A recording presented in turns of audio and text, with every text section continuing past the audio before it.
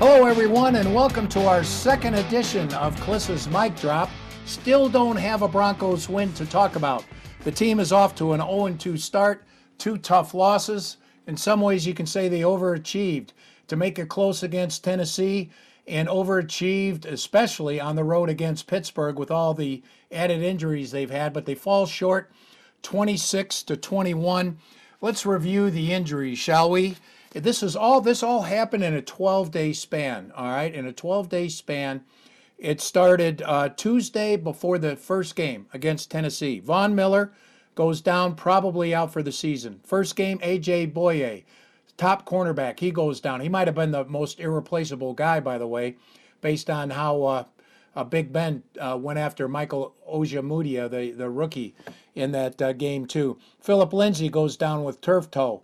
I think Philip Lindsay's probably going to be out not only this week against Tampa Bay, but the following week against the Jets because it's a short week. Thursday, I think they play on turf at MetLife also. Cortland Sutton, he misses the first week. KJ Hamler has a hamstring the first week. Those guys don't play. Game 2 against Pittsburgh, Cortland gets hurt again, this time for the season. He blows out his knee, making a tackle on Joe Hayden on an interception. Drew Lock goes down, probably for a month. They hope to get him back for the Kansas City game in Week 7 with a shoulder injury, rotator cuff strain. Devontae Harris, special teamer, he yanks his hamstring. He's out a week or two. DeMarcus Walker, he's been hurt throughout his career with the Broncos, a former second-round pick. Just hasn't met expectations. He strained his calf. He's out at least 3 weeks on IR. And then Draymond Jones, an underrated loss. Second-year D lineman, really wreaked havoc in the backfield the last couple of games and came on late last year. He'll be out about probably till the bye, after the bye. The bye is Week 8, and then I think you'll see Draymond come back Week 9. But that's a tough blow. This week, Tom Brady and Rob Gronkowski, and both of them I think are, despite all their acclaim, they're already Hall of Famers. They're Hall of Famers with Bill Belichick and the New England Patriots. They're definitely at the tail end of their career. The one thing about aging players is they lose their legs. Tom Brady, he went on that TB12 diet fitness program, and he's thinned out, and we've seen it with some Bronco players.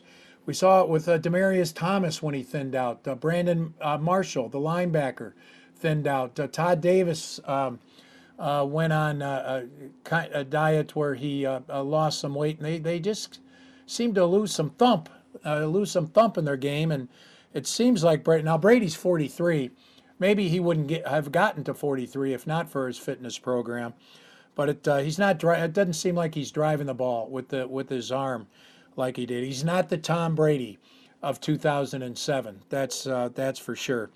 I do think the Broncos have a chance in this game. I think Tampa Bay looks like a 9-7 team to me, which is a big improvement. I think 9-7 probably gets in the playoffs.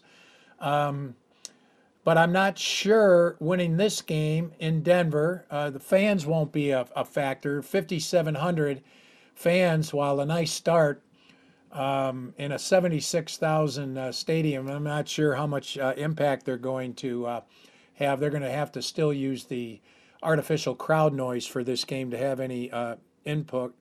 But, I think Driscoll, the Broncos quarterback in relief of the injured Lock, Jeff Driscoll actually has a little bit, maybe quite a bit more experience than Lock. First of all, he was drafted in 16. The Broncos liked him coming out of the draft in 16. They loved his athleticism. 49ers got him in the 6th round. He played against the Broncos and Paxton Lynch and Trevor Siemian in a game in which Siemian was declared the starter over Paxton Lynch. And it might have been 17. But anyway, Driscoll played real well that game, ran well. And the Broncos have kind of eyeballed him since then. He played some games with the Bengals, who were really bad. He played some games last year with the Lions, who were really bad. So he's 1-7 lifetime. But you can see last week, he's got something to his game. We talked to Melvin Gordon, and we're gonna talk to Melvin Gordon on this podcast here in a little bit. But Melvin Gordon liked his poise. He's got to get rid of the ball quicker. I know everyone was on the criticizing the offensive line. I thought really the problem was Driscoll was hanging on to the ball too long. Ball's got to come out. Got to come out quicker. Lloyd Cushenberry did struggle at center, and Elijah Wilkinson did struggle at right tackle. The play that Locke got hurt on, which was also a sack, it was a stunt play, and it looked like Dalton Reisner stayed with his guy and didn't pass off, didn't do the switch. It was the basketball switch where Bowles, was going to take the other guy, and Reisner took with his guy, and that's why Dupree ran, blitzed all alone there on the inside, and was able to get to Locke on that. So that was a miscommunication between Reisner and Locke, or Reisner and Bowles, that caused that sack. But the other thing, the one reason why I think the Broncos have a chance is I think they really got to get after Melvin Gordon in the running game. There was a series there where Gordon had, against the Steelers, Gordon had the first three carries, the first three plays where Gordon carries, and he had 40 yards.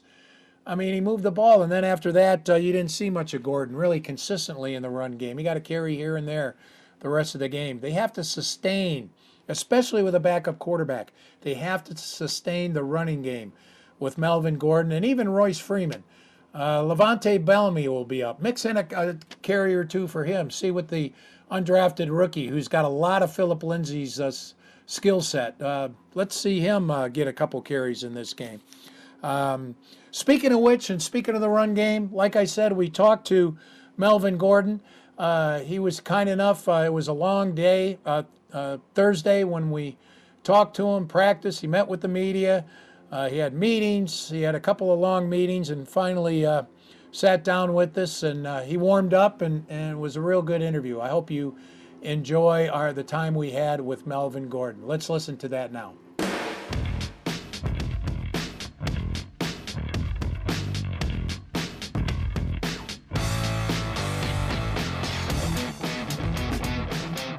Talking to Melvin Gordon here. Melvin, thank you very much for joining us. I know when you were with the Chargers, you had a ton of injuries. I mean, that was part of the problem there, especially when you were in San Diego. But you never went on your backup quarterback. You always had Philip. Have you ever seen a run like the Broncos have had where so many standouts? I mean, Vaughn, Cortland, your quarterback, Philip, in a 2-week span. Have you ever seen anything like this? Not in a 2-week span, but my second year with the Chargers, we had a lot of people hurt on the offense side and the defensive side, so it was pretty similar, to be honest. Yeah, I think you had receivers playing safety. It was so bad, wasn't it? I don't know about that, but we was picking guys off the street, and it was pretty difficult. Well, outside your building, I know you guys can be kind of isolated into a cocoon inside the building, but outside there's a lot of doom and gloom about the Broncos because of all the injuries in your 0-2 start. What do you tell when family and friends bring up that type of negativity? How do you isolate yourself or not let it creep into your mindset? Well, my family don't really say too much. I have too much negative things to say at all. Really just be talking about me. And I don't, go out enough, I guess, to really hear what people are saying about us, nor do I care. So really the talk is just, what I'm hearing is just what's in the locker room. And right now we just trying to believe in the guys that has to go out there and play. We have to believe in those guys. So that's what we're doing. And that's what I think about, and that's what I hear. I really don't hear the outside talk, to be honest. In the Pittsburgh game, there was one series, I think it was in the first or second quarter. You had 3 straight carries to start the series for 40 yards, and then you didn't really get the ball, as a ball carrier too much here and there after the game, but not like you did right there. You got a backup quarterback in there. You got to run the ball against Tampa Bay this week, don't you? Oh, most definitely. You got to be able to do both to win football games in this league. It seemed to me like when Lindsey went down, in training camp you had a tough time getting going. I know you struggled with the altitude. Then you had the rib injury, and then the first half against Tennessee you had the fumble. I know you were. No one was a bigger critic of that fumble than you were. But then when Lindsey went down, you kind of took off. I know you've got supreme confidence, but does it still matter to you that and still help you when you know you're the man as the running back there? I guess. I mean, I'm a workhorse, man. That's what I do. I don't, and people made a big deal about the altitude. Like, I was laughing and joking as I was saying that. Like, everyone was feeling that, and everyone made a big story and a big deal out of that. Like, you know what I'm saying? I think I had a strong camp, outside of the ribs, but, whether Phil in there or not, like, I heard people say, like, oh, can Melvin carry the load? Like, I've been a workhorse since the start. Like, it's what I do. You feel me? So, like, there's no doubt in me when it comes to that. Like, I do this, so I can handle that, so I don't want nobody thinking that, not you and nobody else. I'm confident in what I do. I can do that. I can be the workhorse. That's what I am. Are you confident in Jeff Driscoll? What'd you like about his game? First time playing with him this past week. He poised. I like he poised and he's very confident in the huddle. And he's just, I like his poise in there. Like, he's sitting in there, he's taking hits, he's throwing the ball down the field. It's not like, guys are doubting him. We believe that he could do it. He believes that he could do it, which I think is the most important thing. And he just got to go out there and make plays, and he will. He has to. Tom Brady, when he won his first Super Bowl, you weren't 8 years old yet. It seems like you've been around forever, but you're only 27 years old.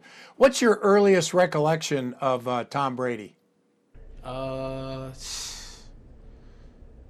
don't know. It's hard to really say on the spot. Do you remember that first Super Bowl by any chance against the Rams?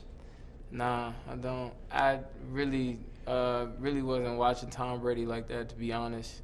Probably until I got to probably senior year or something in high school. But I really started paying attention a lot to the Patriots when my buddy James White got there, and that's when I really started paying attention. But then when I got drafted, I only cared about the Chargers, so I really didn't care about any other team, nor did I really watch unless, we were playing them. So, yeah, James White, it's just a tragedy what happened to him. I know he's a good friend of yours, so my thoughts with you and with James there.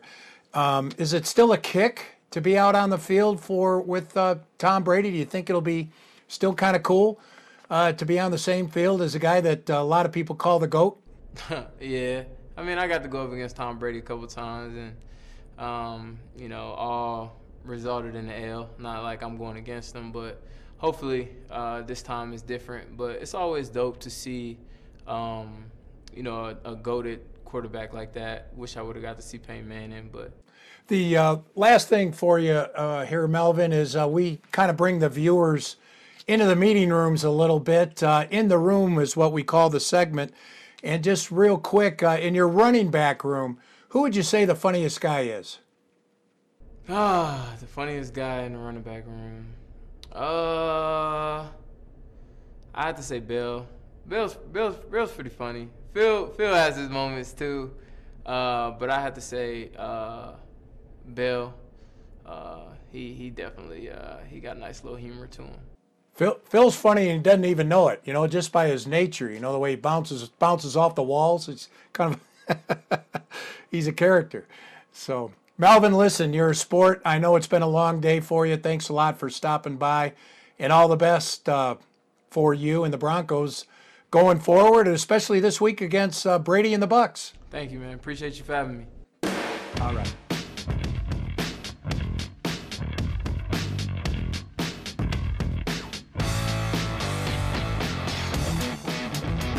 Welcome back to Clissa's Mic Drop. This is our second one of the season. It's a podcast that we started last year, got increasing numbers as the season went along, carried on during the off season, and I think we've got it rolling pretty good. I appreciate Melvin Gordon stopping in. One thing I noticed with Melvin, I put it to him, and he basically confirmed my thought.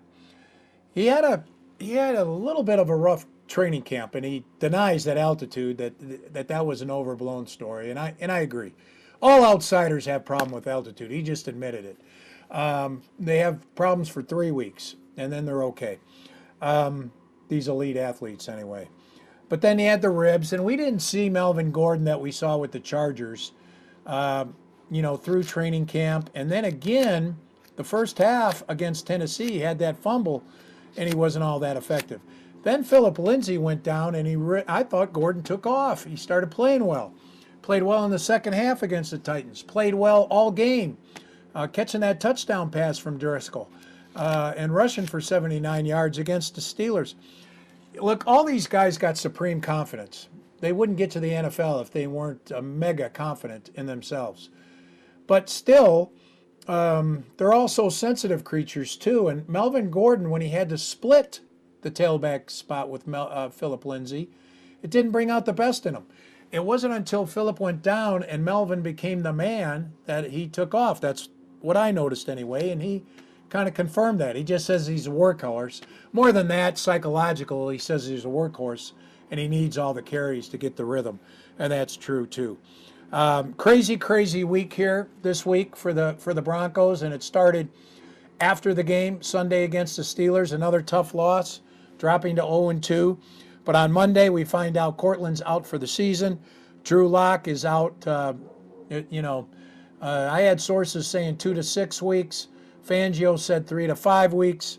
From what I understand, the hope for recovery for Locke is 4 weeks he's out, and they hope he can play week 7 against the Chiefs. Then it's the bye week. He can get a week off there, regroup, and then come on the other side of the bye. So that's how it's looking for those two. And then you also had Draymond Jones, just a huge loss for the Broncos defensive line. The Broncos calling up some players. Blake Bortles was another bit of news this week.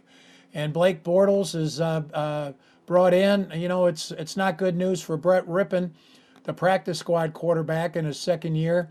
Brett will come up and be the number 2 this week against Tampa Bay, according to Vic Fangio. And then Bortles will be number 2 the following week against the Jets, and then we'll see against New England who starts. Interesting on Bortles, watching his delivery, I kind of forgot. I really picked up on it when he was with Jacksonville. But, he's got this, he brings it back low and then up, and it's not like the quarterbacks do where they bring it to the ear and explode with the throw. He kind of has this little hitch in his throw, and it takes an extra half second or so. But they have hitches in baseball swings, and it works for some hitters too. So everyone has their own style. But Blake Bortles will be on the team, and then Rippon will be called up and then go back down to the practice squad after the game. That will be my guess. The other big point against Brady in this game is that the Broncos have not been getting pressure. And Bradley Chubb took a day off of practice. And, Bradley, since the ACL, 2 games in, does not have a sack. He had a couple quarterback hits against Ryan Tannehill, but the ball's been coming out quick, and I'm sure it's going to come out quick again with Brady. And against Gronkowski, the guy who was supposed to cover Gronkowski in this game was Mark Barron.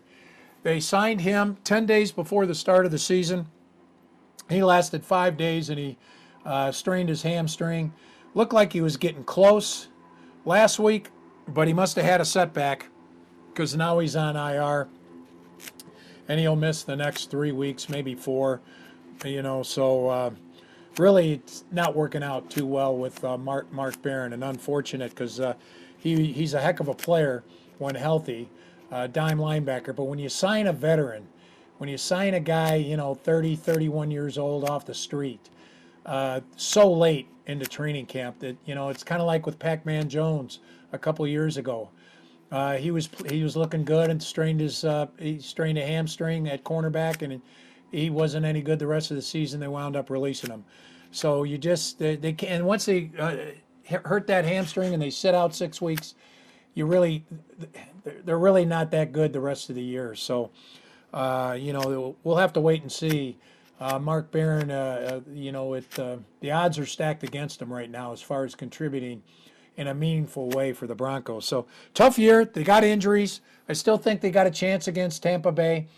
I think Vic Fangio will have them ready to go. I think he'll have them playing a desperate and with the sense of urgency. Then you got the Jets and Adam Gase the following week. The Jets are also banged up.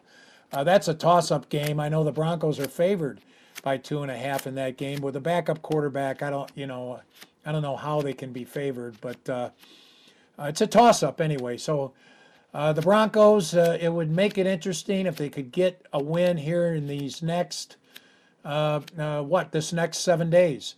You got the Tampa Bay Bucks on Sunday, and then you got the Jets 1 week from today in MetLife Stadium, what they used to call the Meadowlands. So that's it for Klis's Mic Drop. Our thanks to special guest Melvin Gordon.